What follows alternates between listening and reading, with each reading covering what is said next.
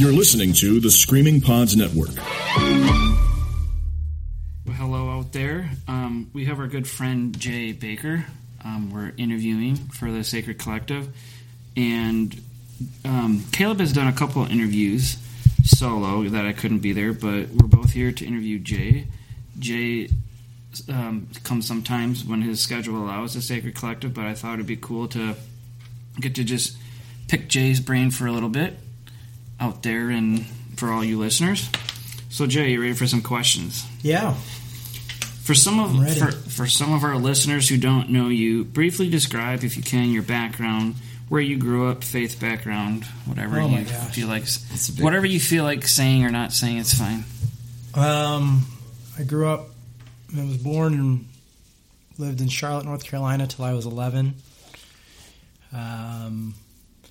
Grew up Assemblies of God. My parents ran a mega church. We're televangelists. Had our own private school. Had bodyguards. Lived in a really surreal world. And it was a weird life until Scandal hit in the 80s, in like 87. And then I was 11 years old when all that happened and everything kind of fell apart. But yeah, so I grew up there and then moved around a lot between Florida and Atlanta, Georgia, and California for a little bit. So I moved around as a kid. And yeah, so that was the early part of my life was a lot of that. And that's where I got a lot of my religious background with the Assemblies of God was from that. Awesome.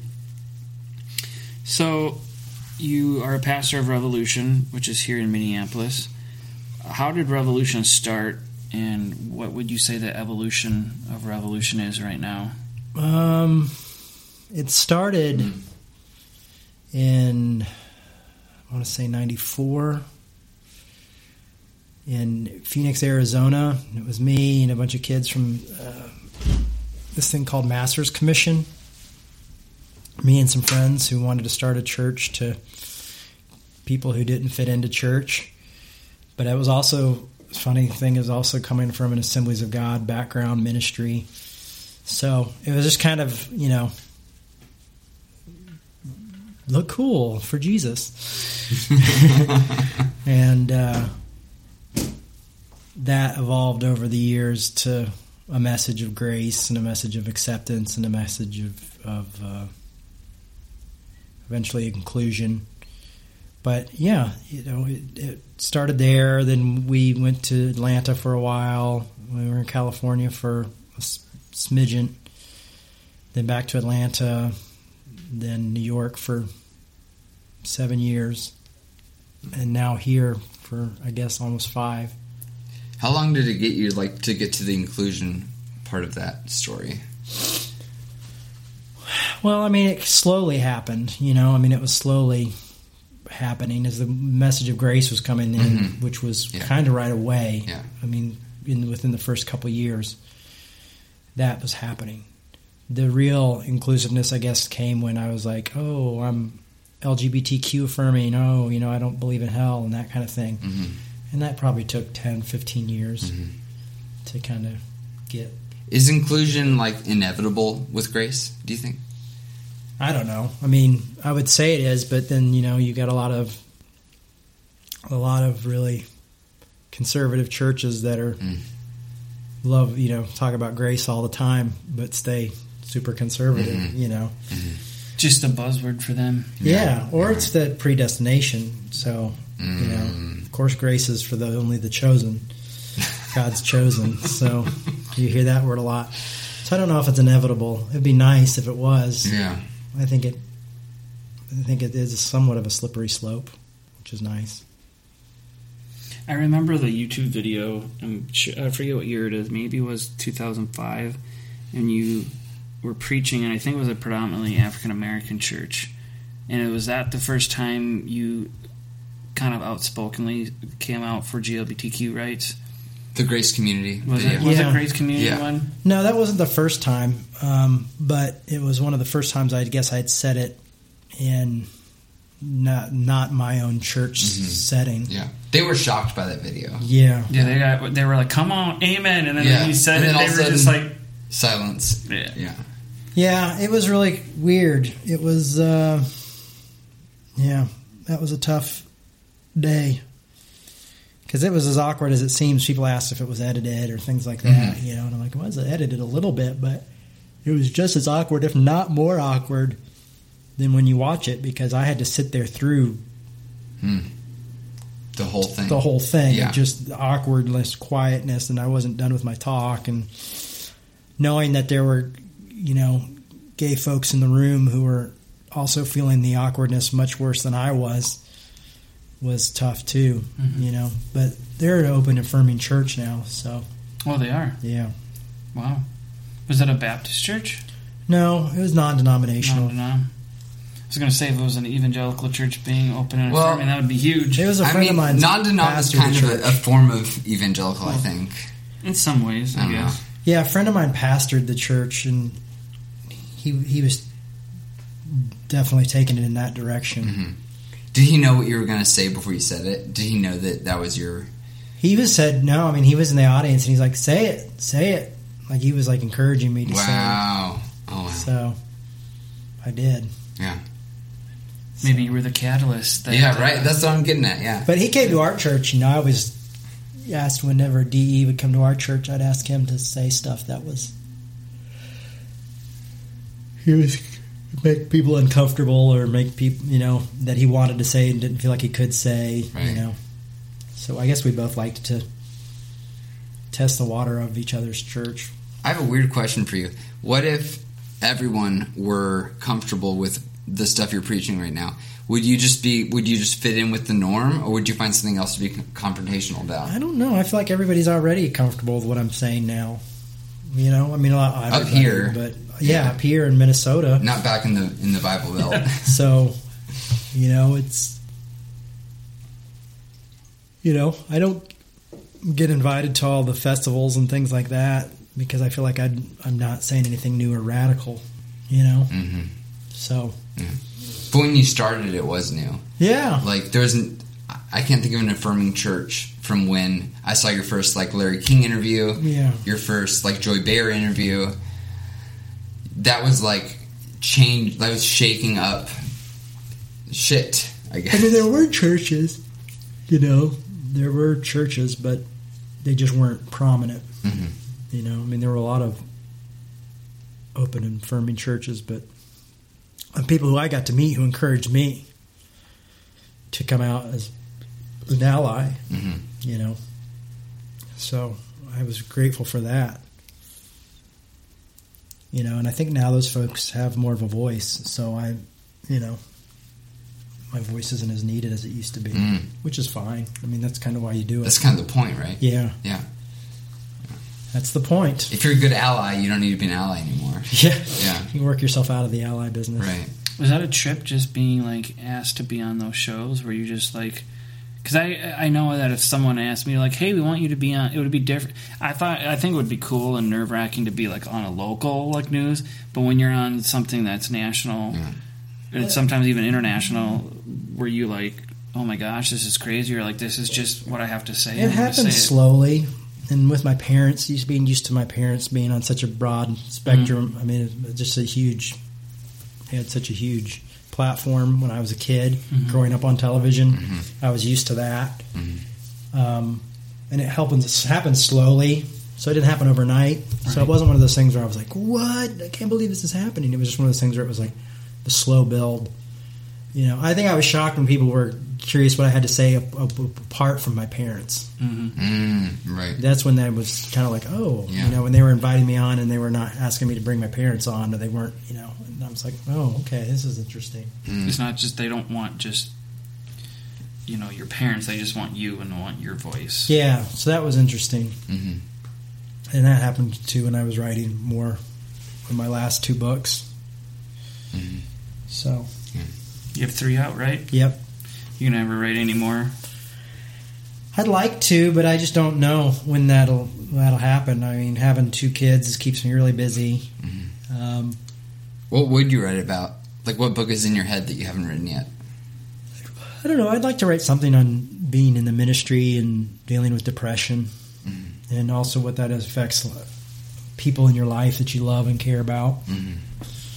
But I've kind of pitched that once to somebody, and they said, "Oh, thing's been done already, or it's been done too much." So we'll see what happens. Right. I mean, I'm in no rush right now. I mean, I'm with my depression being kind of at a peak right now in my life. I'm trying to learn to cope with that more and not put everything. I'm not in a rush to get any books on out or anything like that. I mean, I'm glad to do the stuff that I do. I'm glad to do the Loosen the Bible Belt tour, and I'm glad to do Revolution, and come out to Sacred Collective when I can, and just taking it easy. How did Loosen the Bible come about? Like, were you approached about that, or did somebody? Nice segue. You didn't even look at my question. We have the same. That was the next one. We're on the same level, man. I was approached and about it, and Kristen Bakker, a comedian, approached me. She said she liked what I was doing, and I guess she had seen some of the stuff from the documentary One Punk Under God, and she's like, "Yeah, let's do something." I didn't, I was like, I hear this kind of stuff all the time. Like, yeah, let's go on the road and do something. I didn't think it would happen, but she was really made it happen. Before I knew it, I was in a van with her and another comedian and a musician. So, as an out LGBTQ individual, she approached you as a pastor, to join her on her tour. Yeah, this is a lot, man. That's a lot. That's heavy. Yeah, it's a big deal, and I love doing it. We're doing it again in November, and this will be our fourth or fifth time out going on tour.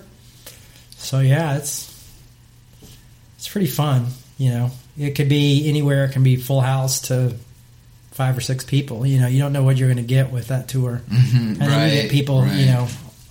Last tour, I got a lot of people who pushed back, and had some hecklers. And that was interesting. To what you were saying? To what I was saying, yeah. But of course, the preacher gets the hecklers. Yeah. Sounds about right. Yeah, right. I mean, I can't blame the people, really. Right. I'm coming into their bars, their comedy clubs. Yeah. I'm talking about Jesus. What? Yeah. We're trying to get away from Jesus. Right. A pastor on stage at a bar talking about Jesus. So...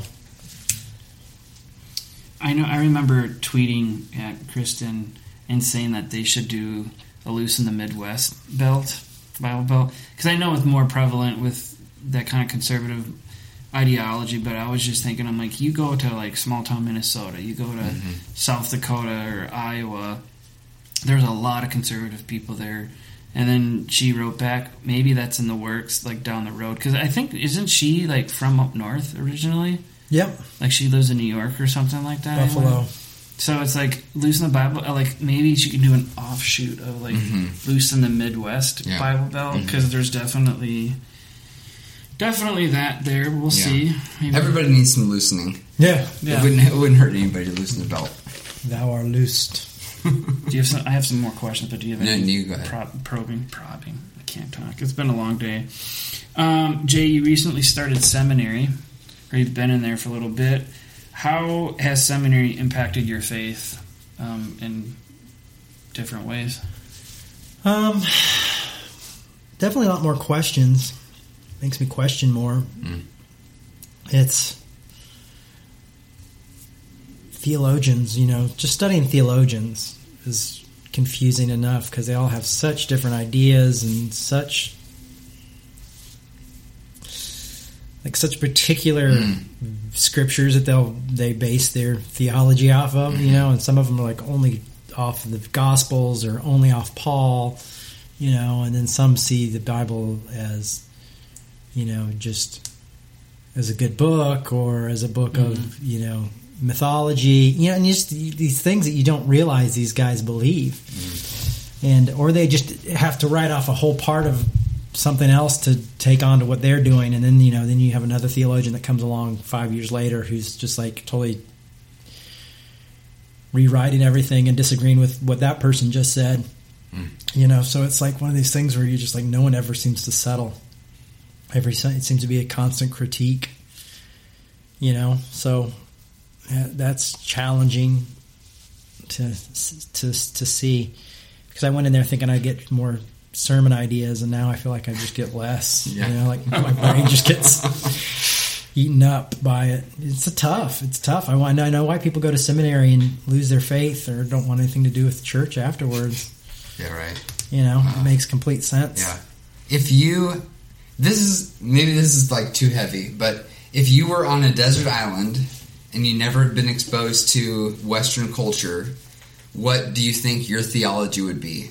Would you believe in a God if you'd just been born on some random island and never been exposed to any ideas from theologians or from churches or anything like that? Like, what would you believe if you just saw the world without any filter of culture or theology? I mean, I'm sure if I grew up in a Muslim home, I'd be Muslim. Yeah. You know what I mean? But what about without that? I don't know. I'd probably be without that. I'd probably believe in whatever weird thing we believed in. The coconut god. Yeah, What is it, the flying spaghetti monster? Like that.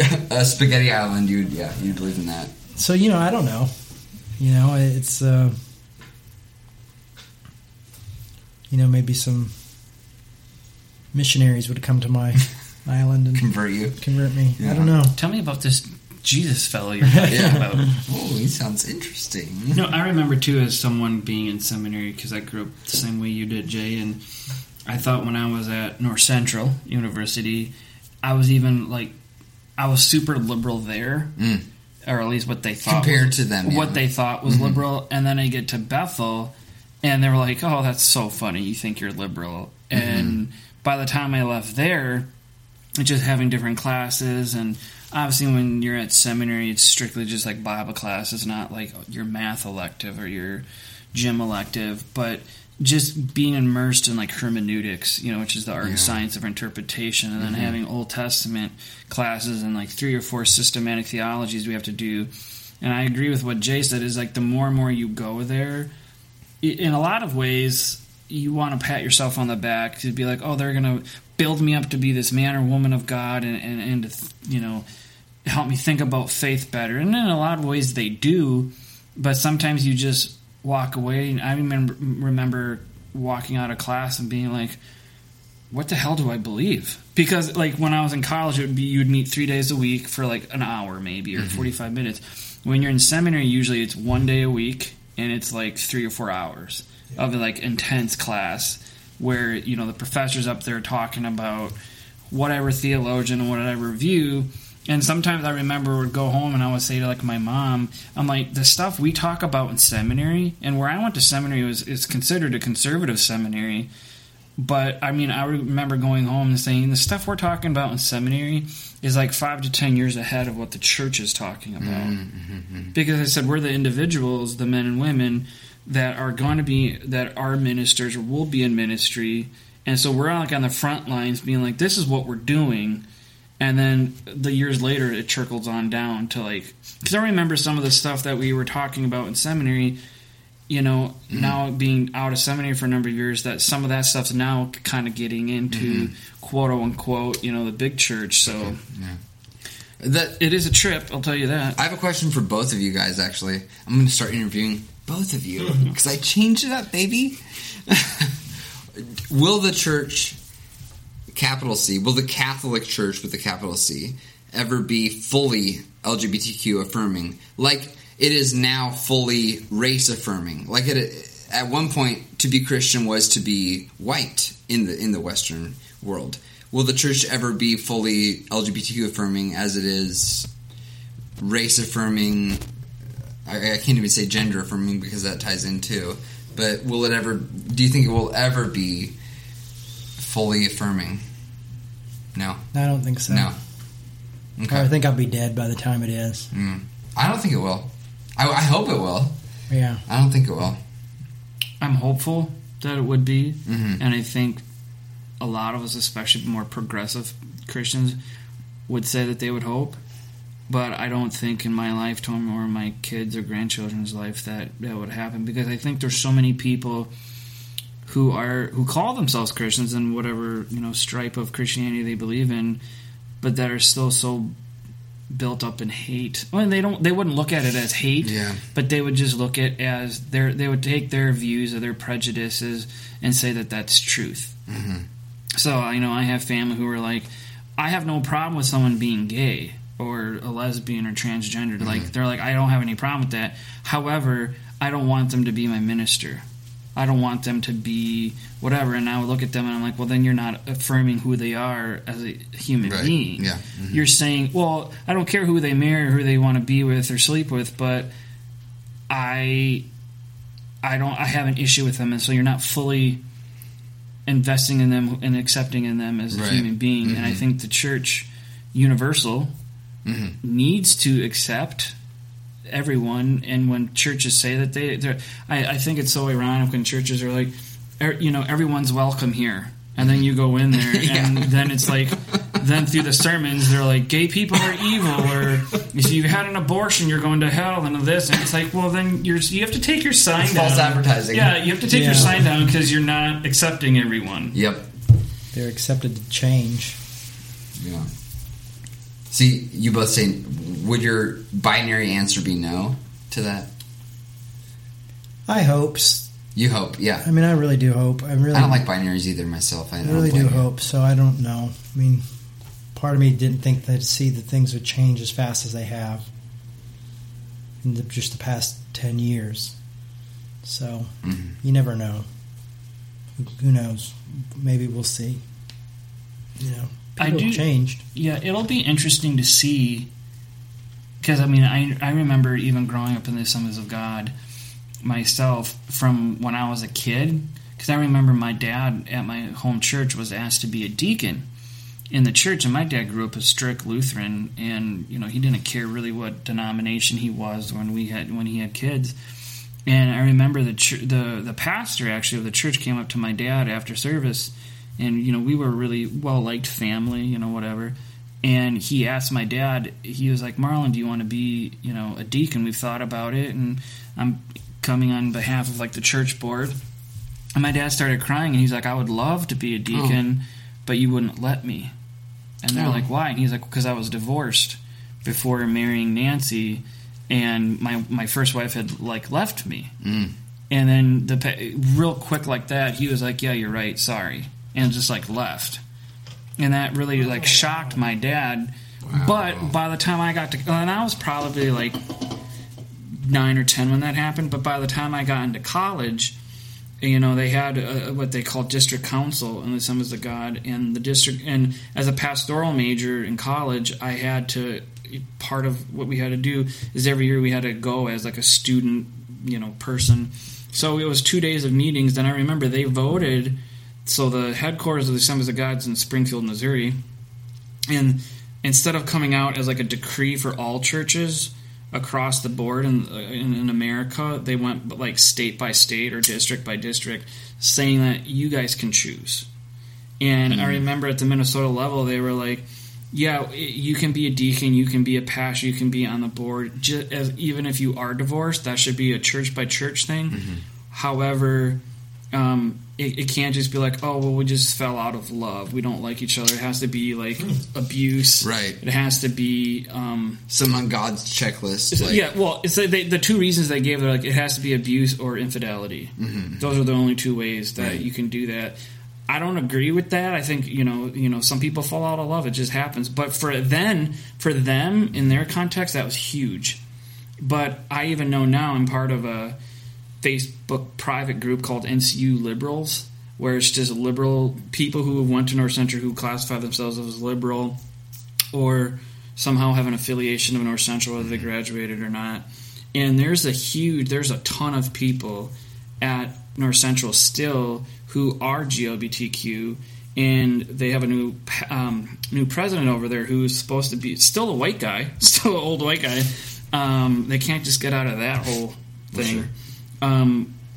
They're the best. I mean, white cis men are the best. I think in a lot of ways, though, they're trying to be better. So they're not progressive. I would say, like, my denomination is the UCC, the United Church of Christ, or the United Methodists, or Presbyterians and Lutherans. We're like, we're getting as progressive as we can and accepting everyone. But for evangelicals, divorce, accepting people who have been divorced, accepting people who are LGBTQ, slowly you're seeing some pockets of acceptance.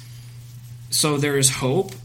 But I think getting entire denominations on board is a pipe dream. It's not bad to have those dreams, but to see it in reality, is that going to happen? I don't think so, but it starts with one or two people kind of just going on. For sure. I don't know if this was a Brian interview. No, I appreciate that. Thank you. I guess one question I had, too, kind of focusing on seminary, we could be here all day. This is my last big question. If you want to help come up with some, I want to shoot from the hip. Then I have a lightning round at the end. I know you've talked a lot about Tillich as one of your favorite theologians. Is Tillich your main kind of like theologian that you gravitate towards? Is there others? You know, has they shaped you in certain ways? Well, I like. Not so much. I mean, I don't know if you consider Martin Luther King Jr. a theologian, but he's definitely shaped me in a lot of ways. Yeah. His teaching on nonviolence and a lot of his different books. I've been trying to read a little bit of Immanuel Kant. So tough. So good luck. We're like Immanuel Can. Hello. I wish. That's really bad. I wish it was Immanuel Kant and Kant. I can't even. Can't even start with them. Can't. So yeah, it's. I don't know. It's tough. I like these different theologians for different reasons, you know, because they believe in different things, and some have a really high view of Scripture, and I like that too. Like you're talking about Bart at a recent Revolution service, and how he takes the Bible literally, and yet is an inclusivist. That was Kant. I think it was Bart. No, it was Bart. You're right. Yeah, Sorry. it was Bart. Sorry, that was Bart. You can apologize. But yeah. Well, because Bart was more of a theologian and Kant was more of just straight philosopher, I think. Yeah, that's trying to read a lot of Bart too, and that. Those Europeans, I tell you. Yeah, they're tough to read, but no, I like him because he is, but he was an inclusionist, and so. And you were there too yourself, right? Like when you became affirming, you were still a biblical literalist. Somewhat, yeah. Yeah. Yeah, you were still looking for scriptures to affirm your affirmation. Yep. Yeah. Yes. Yeah. And so the scriptures brought you to your affirmation, is that correct? My understanding of them did, yes. Yeah. Mm-hmm. So without the Bible, theoretically, within your own timeline, without the Bible, you wouldn't be affirming. That's kind of beautiful. That's great. The Bible did allow me to be affirming. That's great. So that's awesome. # read the Bible. Yeah, it's confusing. It's confusing as all get out. Who's the Old Testament God? Who is that motherfucker? Is that a voice in your head? Is that a real person? I don't like that. If that's a real person, I don't like that. I think guy. It's different for different authors and different people writing in the Old Testament, and so I think it's complicated. I wish there was an easy answer to that, but to you, can I ask you that? To you, who is? There is no one. There's not one Old Testament God. There's different views of what God is and who God is and different perspectives. It starts to hone in a little bit more when you get into the New Testament, but even then you still have some different views of who God is and what God is. I think I remember you said, I think it was at Revolution, or maybe it was when I interviewed you for my dissertation, but I think you had said, and what's really helped me think, because I remember in college going back there getting in trouble because I said the God that we have in the Old Testament and the God we have in Christ in the New Testament, which we're supposed to look at as in the Trinitarian speaking, they're the same, right. even though they're distinctively two different beings or entities. But that the Old Testament writers were doing the best they could to understand who God was. And I think that's really helped me, being in seminary as long as I have and being in Sunday school and college. I was like, here's Jay at Revolution probably giving me the most, to me, clear answer, because I was like, that makes sense, because they were, they didn't have God walking on earth in the Old Testament like they did in the New Testament or New Testament times. He was just in the clouds. Yeah, somewhere out there in a bush. In a bush. Yeah, in the clouds. He's just sitting on the clouds looking down at us, throwing bolts at us. Yeah. No, but I think one story that got me really in the Old Testament that I was like, there's something wrong with this God, this view, was when we looked at... I think when they walked around Jericho, or maybe it wasn't Jericho, but on one of them they said, the Israelites said, God commanded us. So they were saying, God, Yahweh commanded us to go in here and literally kill every living thing. Yeah. So every man, woman, and child, and animals, and it said, and the Bible was vivid of saying that the city streets were flowing in blood. Right. And I was like, and then you see that God. And then you see Jesus in the New Testament. It's like, turn the other cheek. Yeah. Right. If someone asks you for your coat, give them like all your clothes. It's like that God here to this God here. It's like two different gods. Oh, absolutely. Yeah. And so I think that's why, even to this day, as being seminary trained and being in the ministry, where when people say, I don't believe in God because of this, and I'll be with them and I'll be like, high five. Yeah. I'm the same way. I don't get it. And So the Old Testament God, I don't think they really had any freaking idea who that God was, and I still think churches today we can't reconcile. That's a thorn in our side. We can't reconcile the God of the Old Testament to the God that we somehow see in the New Testament, whoever that God is. So, disregarding the God of the Old Testament and embracing the New Testament God. Is there another step to where we disregard the New Testament God and embrace some other step forward? Is there a more graceful God than Christ? Is there a more, are we inching towards something we haven't reached yet in our understanding? I mean, there's all that stuff with the Death of God movement and radical theology and all that, but you'd have to talk to them. I mean, for me, Jesus is where I'm at and where I'm comfortable with, and is there something beyond that? I mean, when I think beyond that, I think of just nothing. Non-belief and just atheism. So atheism is the new God. I mean, maybe for some, yeah. I mean, not for me, but I think for some. So there you go. I mean, there's atheist Christians, Christian atheists. Yeah. And it's not it's not the most newest thing either. I mean, they were talking about that in the 60s. So. Yeah. So is the ground of being undefinable in its essence? Yeah, I mean, except for it's the ground of being. So it is kind of definable. Kind of definable. It's uncomprehendable, but definable. Ooh, I like that. It's getting really philosophical. I know. You get real philosophical. I go in two opposite directions all the time. I have no here's middle. Chaos and here's philosophical. I'm just watch and wear, so I don't know. I keep it pretty basic. My brain is enough mush from my classes and seminary classes. Is your class right now that you're in, is that on God? No, it's Introduction to Theology. Oh, it's the second. Yeah, it's the second one I've taken. Yeah. That class. I just took it with a different professor this time. How much does that change the message, having a different professor teaching you theology? Because you get different theologians, so you get different... Yeah, it changes a lot. So it's a different class altogether. Yeah. Yeah. That's interesting. And you're going through theologians, from European theologians to liberation. We're just getting to liberation theology, and so it completely changes. Have you studied Sobrino? Is he in there? Yeah, going to be. Sobrino, a lot of the Latin American theologians that hopefully you talk about. Well, Oscar Romero wasn't necessarily a theologian; he was a Catholic priest, but he's pretty sweet. What's liberation theology in a tweet, in a very confined box? Like how would you define liberation theology? Brian, how would you? Jay, I'm asking you. You're asking me? Yeah. It's so funny. You take these classes, and before the classes, you could probably do that. And then after you take the classes, you go like, well,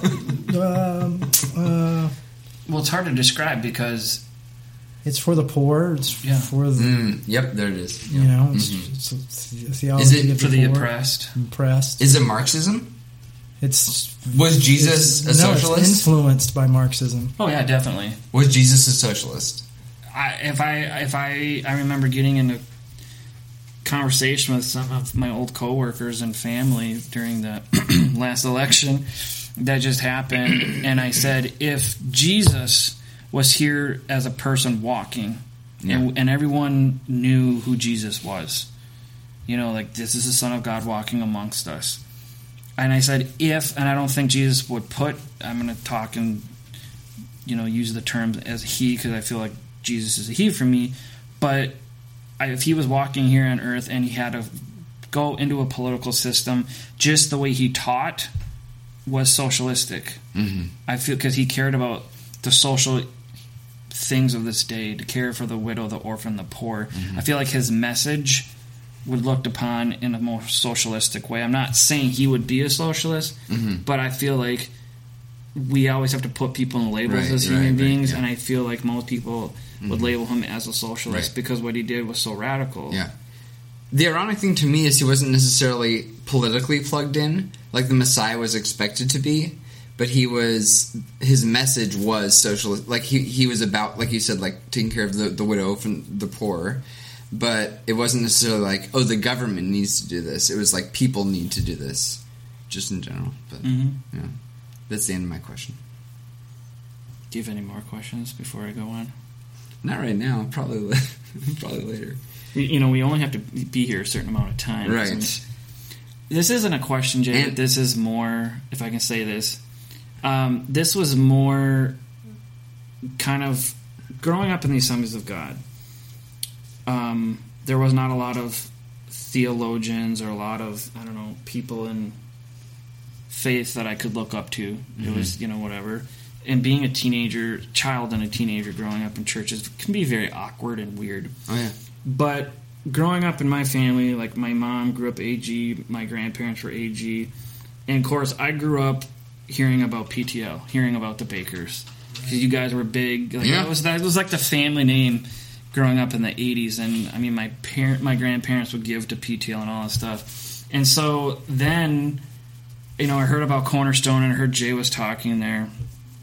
And got your book, Son of a Preacher Man, and I was like, I remember going to my parents. I'm like, who's this radical guy? Because to me, I was like, he's on the cover. You kind of had that pose where you had your tattoos, and I was like, I've always wanted to get into tattoos. You can ask my mom. I was like 12 or 13, be like, I want a tattoo. They were like, what kind of weird question is this? I wanted to be 2 years before that. I wanted to be a baseball player. Like I wanted to be a baseball player, and now I want to be this tattooed guy.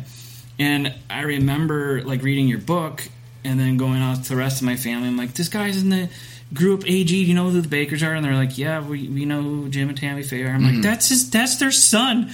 And then I don't know who, but someone at North Central was like, oh, I work at Eden Prairie Assemblies of God, which is a suburb here, and that you were coming to speak. I don't know if you remember that. And so I was like, I gotta go. And I remember going down there and being just blown away by what you were saying on grace. Because no one was talking about it at the time. And so that's kind of like how I trace back knowing who you were. And then from then on, listening to like Revolution, like before they were like podcasts, they were just like on iTunes, I think. Or you just download it. Like proto-podcasts. Like, just pre-podcast. But no, so like I've followed you in what your work was because I was like, here is someone doing what I think is important. You know, here's someone who's tattooed. Here's someone who listens to the same kind of music I do, like Social Distortion and, you know, punk rock. And I remember I can just look around the other people I can remember. I was 18 and now I'm 35. Good Lord. And remember just people like being like, this guy is like, he's saying some pretty cool stuff. And that stuck with me. So even as an 18-year-old teenager, what you were saying about grace and acceptance and inclusion has stayed with me to this day. So that's cool. So thank you, sir. Yeah. Do you realize how fucking important you are, Jay? Nope. If I did, I wouldn't. High five over here. So that's why, though. Like, a prophet doesn't know he's a prophet. Yeah, well. And I'll just say this once right now. Like, you are so fucking influential, man. Like, the words you said needed to be... If there's anything that's God-breathed, which I'm not convinced of, I'm not even convinced there is a God, but if there's anything that is God-breathed, it's coming out of your fucking vocal cavity. There's Caleb right here in the chaos. I'm being real. No, I know. It's like, real and raw. That's why... You already know this, but that's why I am in this state right now, is because of the words that you say to other people. Well, because of the points that you make. This is making you uncomfortable, isn't it? A little bit. Yeah, that's okay. Okay, that's cool. Right. I appreciate it. I'm trying to be positive. You are being positive. You're being very nice, and I just don't know how to take a compliment sometimes. Okay, that's but fair. No, I appreciate it. I appreciate what you're saying. Should I stop? No, I'm just saying it's just, I'm in a place in my life right now where things don't feel like that. I understand that. It's I understand. I struggle bringing in people to come to church on Sundays, and struggle to try to keep a church running.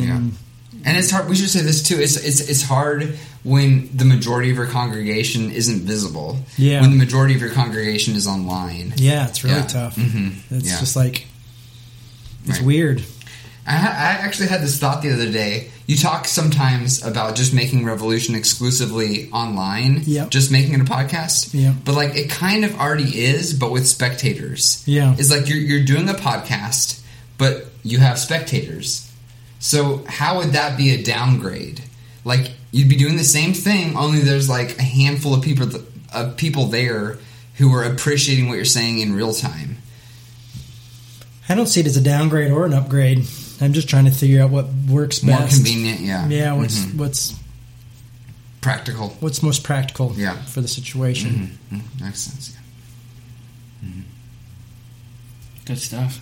I don't have any more besides the lightning round. All right. Lightning round. I didn't make this too weird.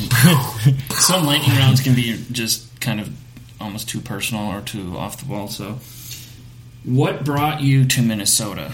My wife got a job here. That's what brought me to Minnesota.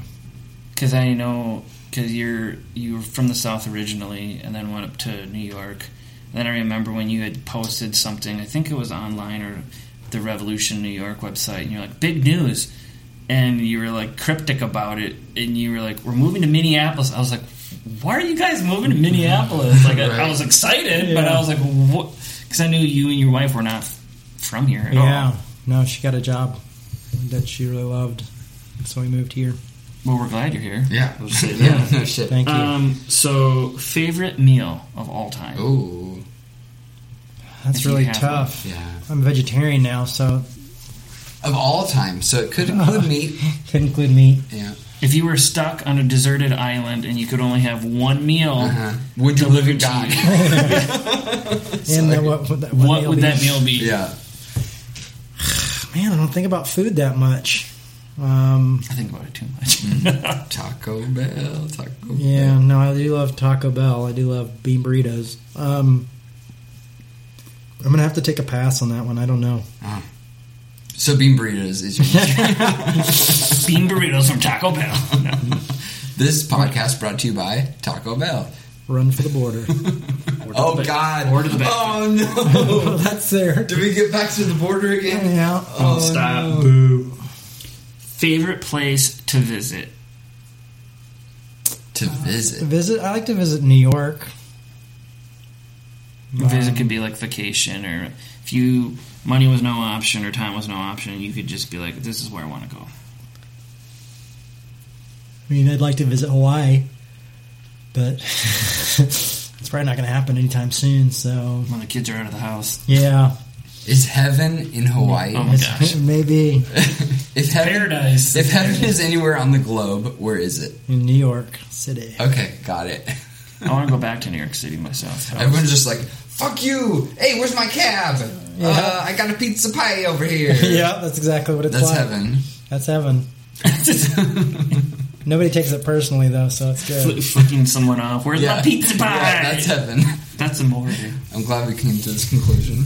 Okay, you guys can make fun of me because I'm the only native Minnesotan here. This is more funny.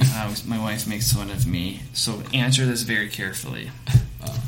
Is it duck, duck, goose or duck, duck, gray duck? Oh my gosh, I have no I've idea. never heard of gray duck. I've never heard gray duck either, but I know it's something to do with Minnesotans.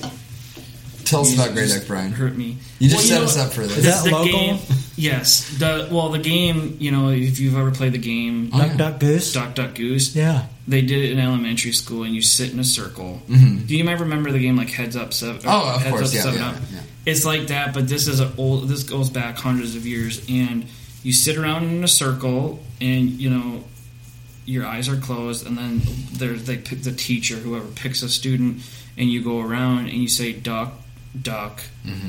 and then whenever it lands on goose, that person's it, and then it's just this. It more or less was just a stupid game. However, out of the 50 states, the only state that plays duck, duck, gray duck is Minnesota. We're the only state in the whole country That's that a does setup. it. You already know we're going to say goose. But you guys are in Minnesota now. So you live So here. the next time I play Duck Duck Goose, Say gray I'll duck. say Gray Duck. Well, and it's funny because I always razz people because like my mom's from Wisconsin, my dad was from South Dakota, and Because my I've wife's seen from shirts South that Dakota. say gray duck on it. Yeah, so if you see Minnesotans, that'll say it's gray duck. Or That sounds gray a lot duck. more racist than goose. But because Gray Duck. Black man. It just No, the reason it's gray Minnesota. duck, I think. Quack, quack. Yeah, gray duck. What do you think I said?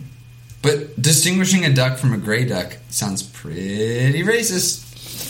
Yeah, well, I don't There think you so. go. You're too I'm just progressive. being an asshole. You're being too I'm progressive. getting- No, but yeah, and I mean it's funny because like my wife will even joke like when our daughter gets older, I'm going to teach her duck, duck, goose. I said she will literally be made fun of in Minnesota. If Really? you- It's like that? It is Wow. that. It's kind of like being a Packers fan in Minnesota. I see. People are going to be like, "Why the hell are you a Packers fan? Like, go to Wisconsin." Interesting. I knew you were probably going to get the reaction of like, But they're Packer bars. "Yeah, there is a Packer bar. There's several Packers bars." Yeah, which is really weird. There's a Packer bar not too far from my apartment now, and then where I'm moving, And I think there's a Bears bar down in downtown St. Paul. is Brian Lake Bowl considered a Packers bar? I don't know. I don't know. I know there's a Gabe's in the park over in Como Park. That's a huge Packers bar. So funny to call them Packers bars. Like, When will the church be Gray Duck affirming? That's my question. In Minnesota, it already, it is. Yeah, Minnesota. In all the other states, not I love so you much. guys. Not so much. I got nothing else. Do you got anything else? I think that we should probably wipe out all gray ducks from the surface of the earth. I think that they're an abomination. I think they need to go. I think you're just a bigot. Is there really gray ducks? Yeah, look it up. There's gray ducks. Are they geese or are they something separate? Pretty much, it's a geese. It's a goose. We'll goose. see, that's a goose, but it's Oh. geese. The ones Makes that you sense. see about by the lake. Well, that I think Minnesotans we get so worked up because we know it's goose, but it just rhymes and flows off the tongue better if you say duck, duck, gray duck. Like duck, duck, gray duck. Yeah, But if you're you say right. duck, duck, goose, it just sounds really funny if you say duck, duck, goose. I don't know. I've So, been saying goose my gray whole duck. life, so it doesn't seem that funny. Well, I think Minnesotans don't like it because we enunciate our O's too much, so we're like duck, duck, goose. Like goose. Yeah, like a moose. It's like Duck, duck, like goose goose duck. in the boot, like how they always make fun of us. So I think we were like, this game we can just play Grey Duck. That makes sense. This totally got. Let's off. talk more about this. Oh my gosh, that's what Jay's gonna preach on this next week. Yeah. Duck, duck, Grey Duck. I got to come up with something. I think we're good. Are you good? Are you good, Jay? Yeah. All right. Goodbye. A post-Christian production.